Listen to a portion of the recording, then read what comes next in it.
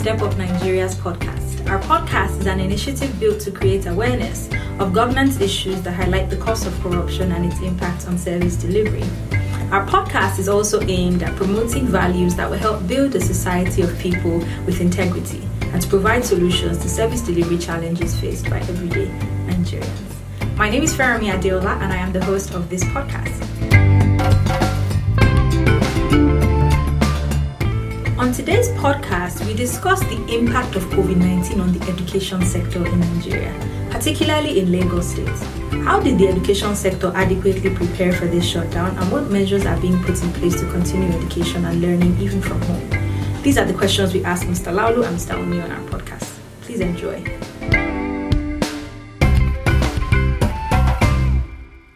Hello, everyone, and welcome to Step Up Nigeria's podcast. And on this our special podcast episode, we are interviewing some of our partners in the education sector. Our topic for today is the impact of COVID-19 on the education sector in Nigeria. And today we'll be having a discussion with policymakers and educationists from Lagos State. I have with me here my program director, Zainab Haruna, and we have two guests from Lagos State with us today. So we would ask that they kindly introduce yourselves. Mr. Laulu, please. Morning. Good morning. Good morning. Yeah, my name is Laulu Akpara. I am the administrator of Association for Formidable Educational Development, AFED. We are associations of low-fee paying private primary and secondary schools, and our office is at Lagos. The association is created to give support to school owners that operate within with a limited amount of money, 50,000 naira actually annually. Those who pay 50 or less thousand naira as school fees. Thank you very much, Mr. Laulu. Mr. Oni, please. Good morning, everyone. My name is Oni Abodunrin, a director in the Ministry of Education District 4, Sabo, here in Lagos, and also is principal of Apapa Senior High School, Apapa, Lagos. And that means I represent the public sector, at least as far as this podcast is concerned, because I belong to the public sector and I also manage public school for now and public students. Thank you very much, sir. So I'll get right into the discussion. When Nigerians first heard of the coronavirus disease, none of us could have at any point expected that we'll be nearing almost 5,000 cases in less than 3 months. No one could have been prepared for the lockdown procedures and the ensuing closure of all schools nationwide. And we know this has indeed caused a major disruption in the academic calendar for both primary, secondary, and universities across the nation. So we want to know, how has the coronavirus pandemic and the ensuing lockdown affected education in Lagos State, and what challenges have you faced? Mr. Laulu, you can go first, please. Thank you very much, Feranmi. Everybody knows that the coronavirus pandemic has affected education in Lagos State. That is a fact. That does not need contention. And the challenges that comes with it is the fact that we were not prepared for it. That is number one. Number two is that we have an educational system that has to do with teacher interacting with students in an environment. That has been the education system we operate. So when the pandemic came and it disrupted that arrangement, of course, education totally goes down. And there is something that I like about Lagos State government and their proactiveness about it. They have online teaching, they have radio teaching, they have television teaching, and it's something that I've appreciated much. But the question is this: what are these children learning through these means? So we're sure that already is either they are learning or they are just being reminded that they are supposed to learn. That is what we are having.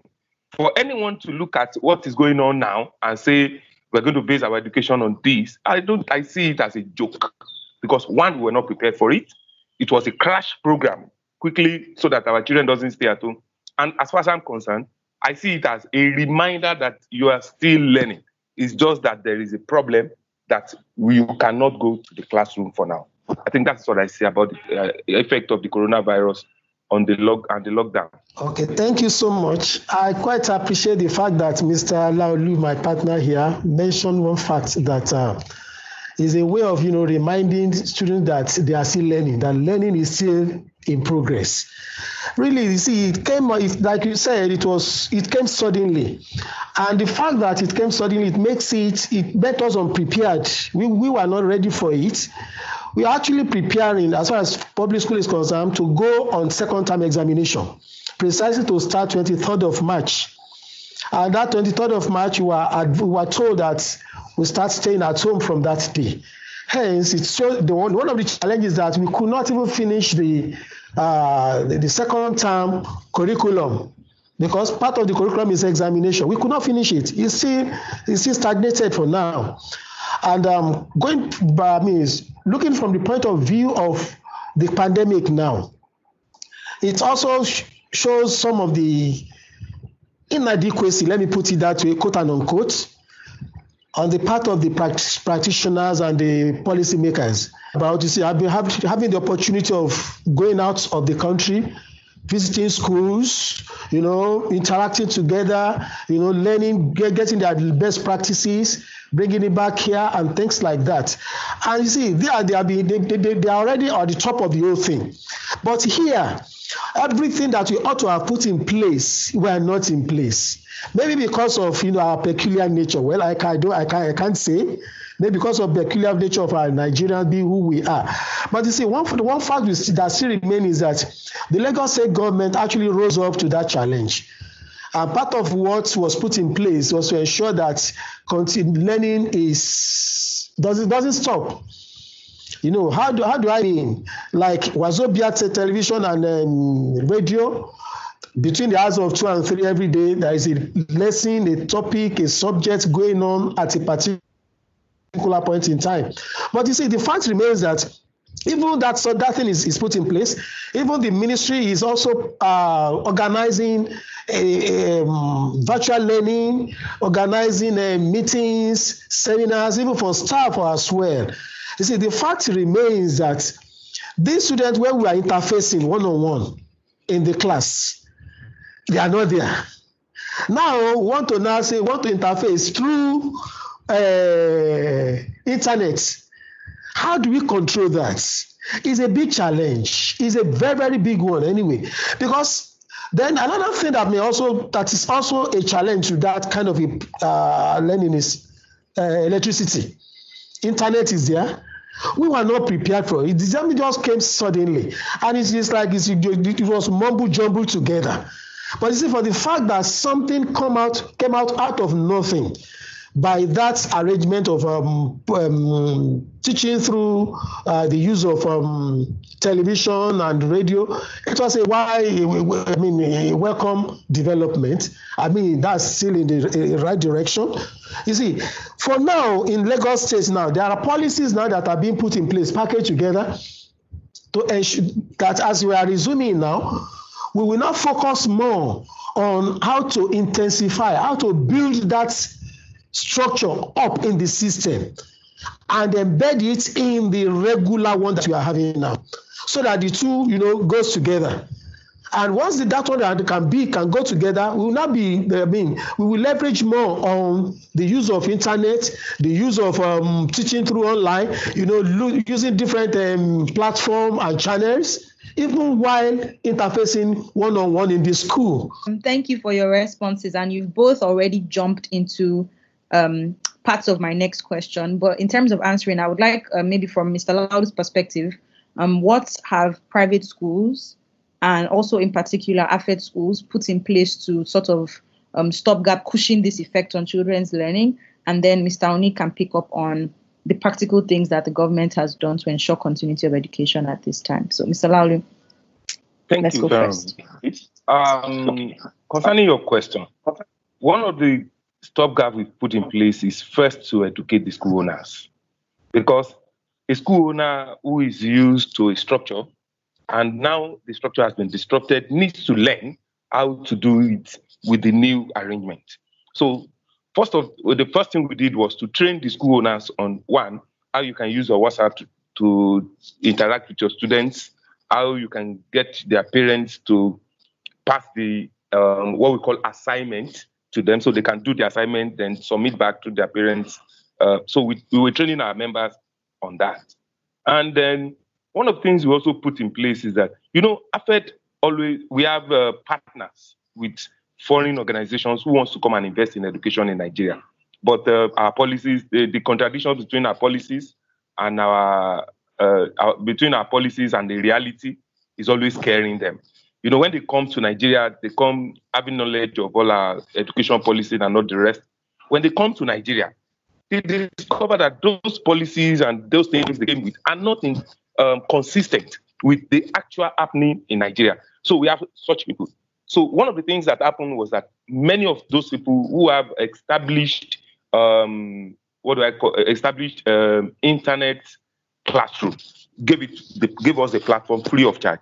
So some of our members who can afford it, we put them on it. So the teachers, the students can use the platform to learn. That's one of those are few things we have been able to do during this time. Thank you. Thank you. Mr. Oni, please. Yes, thank you so much. Mr. Alalu has actually said something worthwhile. Now, the thing is, what are the measures, things that have been put in place in terms from the government side that eventually we see come to be? You see, for now, government is, aside from the teaching and learning, which has been put in place to ensure that during this period that there is partial lockdown or complete lockdown, whichever, learning is still taking place. By the time the government, part of what had been also put in place is to ensure that even each schools come out with a platform to reach their students, most especially the terminal class students. You remember that WAEC now is now on hold, NECO is on hold, and you see, these students will still be exposed to examination. They will still go through examination, either we like it or not. And actually, that was the main reason why the television and the radio program were put in place, basically for those in terminal classes, so that things continues, both primary 6, GS3, SS3. Now, the government is looking into this critically now, that how are we going to use technology to really drive teaching and learning in school by the time we come in, even though some teachers are already, they've already embedded technology in their own classrooms, but it's not widely, done as far as the state is concerned. You will remember that sometimes ago, not too long ago anyway, recently, before this COVID issue started, the Mr. Governor has actually, launched some set of teachers with the use of tablets, where they are going to use in the classrooms. The students are also going to use it, and things like that. But you see, the big question, like Mr. Olaolu said, we have many people in the rural areas now. Now, one, electricity. How are they going to power it? Two, internet. How is it going to be? But you see, this COVID stuff has taught us that we can do a lot outside that. And that's what the policy is out to support now. Yeah. Thank you very much, sir. Good to know that these discussions are actually happening and that some proactive steps are being taken. Zainab, I wanted to quickly just pull you into the discussion from a viewer standpoint. Some of the issues he raised, like power, people in rural communities, our love for paperwork and things like that. Are there any challenges that you can foresee that virtual learning would pose all of a sudden to both public and private schools? Thanks, Farami, and thank you all very much for the contributions so far. I think one of the most important things that they've talked about, which is recurring and which I'm trying to focus on, is the fact that there is a digital divide, and that's not not only restricted to Nigeria. You find it everywhere, even in Silicon Valley, which is considered like the center of, the internet and, digital innovations and things. So for low-income households, you find that people in low-income households don't have access to the internet. And so when we're looking at beyond the coronavirus pandemic, and we're looking at how we can make our education system more resistant to sort of like these kinds of challenges, these kinds of attacks, so that when things happen, let's say, for instance, even after the coronavirus, maybe there's a riot, for instance, or there's some unrest of some nature and students have to stay at home to ensure that they are safe. It would be fantastic if while they're at home, they can continue learning. So putting this in place. But there is still the problem of the digital divide. There is still the problem of electricity. And even if parents have, for instance, maybe a parent has access to one smartphone, for instance, maybe one of the parents has a smartphone, there is still the problem of getting data to be able to access the internet, right? And data is not cheap. And we understand and that quite a lot of families, we're having this conversation in the background that Nigeria has the highest number of people who live in extreme poverty in the world. So all of this has to come into context when we're having these conversations. And for me, I would be really interested in seeing how perhaps the radio programs and TV programs can be scaled, because no matter how poor people are, even the simplest mobile phones have radios installed in them. So radio has a larger reach than, smartphones and all of those and digital connections. So it would be interesting to see. I foresee that, and I don't have the answers. And I think people in the education policy space are going to have a lot of challenges to surmount. There's going to be a lot of back and forth. But I think that it would be great if they could have people from different backgrounds coming in and contributing to this conversation. So let's say, for instance, Mr. Laolu is sitting in the room. He can speak for poor families who don't have access to, these kinds of things and bring in their own realities. So when we are developing solutions going forward, it would be good to have all of these kinds of input so that when we are building something, it's not going. I don't think that there's a simple answer to this problem, but we need to have like a more inclusive answer that sort of takes everybody's realities in when we are trying to build things. For me, that's just what I'm picking up, and I don't think the answer is easy at all. Thank you, Zainab. So that brings me to where Mr. Laolu and Mr. Oni can probably just wrap up their thoughts. So we've noted that there are challenges, and we've pointed those out, and we've also noted the steps that are being taken. And like both of you have said, Nigeria wasn't prepared for this. So what lessons do you think the education sector, and particularly low-cost private schools and the government, can learn from the effects of this pandemic on schools? What are the lessons? What are the takeaways from this? And what do you think are solutions going forward? Thus far, the COVID pandemic has really gave us a very good lesson to learn from. Even though some might see it as a challenge, you see, every challenge, the outcome of every challenge is a better person. And that's the truth of the matter. It will help us to see that the rate at which, or the level at which we run ICT, using ICT to run our education system or teaching and learning in the classrooms, is not good enough. So we now go back to the drawing board and see what government is going to do to ensure that all these facilities are fully running in schools. That's one. Then two, though we have subjects that has to do with the technology like computer studies, data processing and stuff like that, but still, it was still based on theoretical aspects. Most of these students doesn't know anything except when they use their smartphone to do Facebook and their social media. But you see, government is now looking at how we can, use the social media now, turn it to learning platform. For example, schools have been instructed to make use of these channels, this different platform, and build it up to the extent that it will be useful to the students much more than running it as a social platform for which they use themselves. So that's one. Then it's also a part of the good lesson that he has taught us is that, well, we need to also improve on online teaching. Seriously, one of the structure that had been in place before, but which we had not, taking full advantage of is EduPack.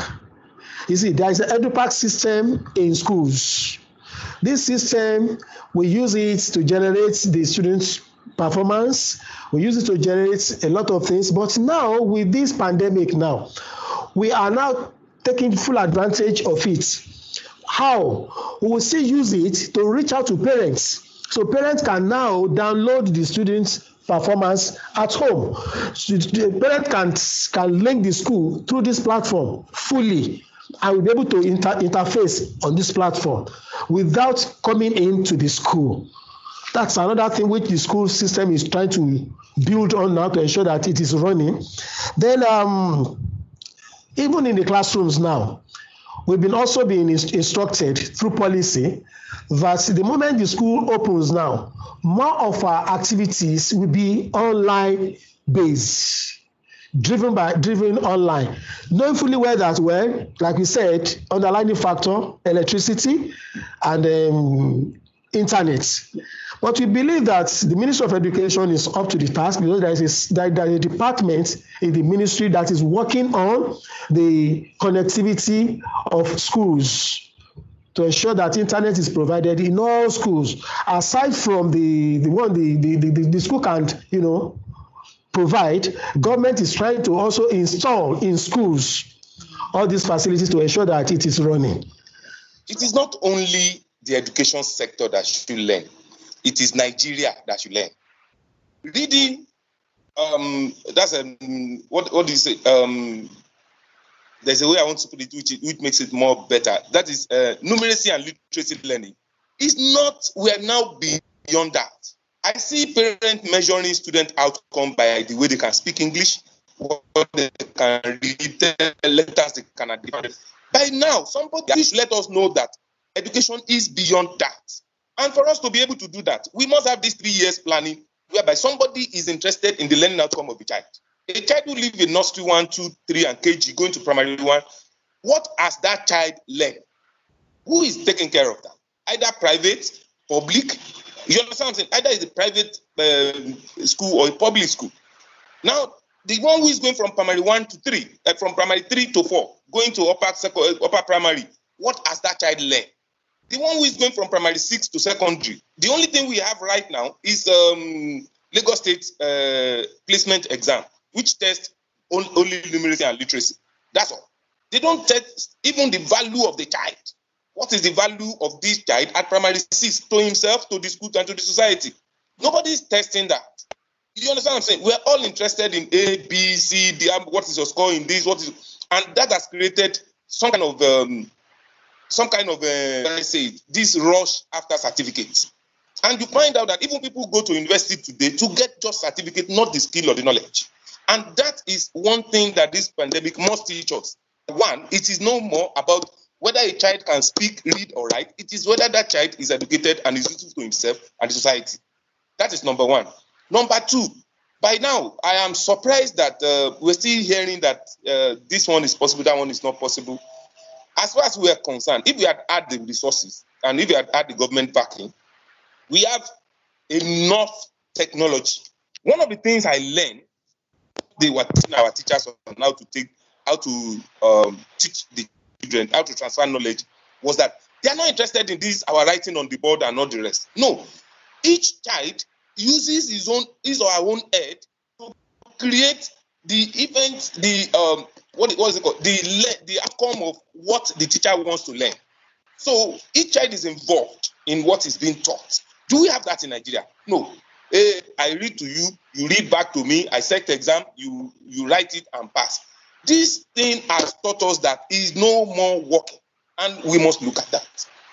And if we want to do it, we just have to look at the whole thing, like Zainab said the other time.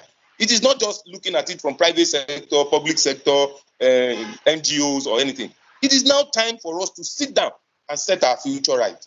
There's a question you skipped here, and there is something I noted down under that question. Did you see what happened in suburb areas in Lagos during the pandemic?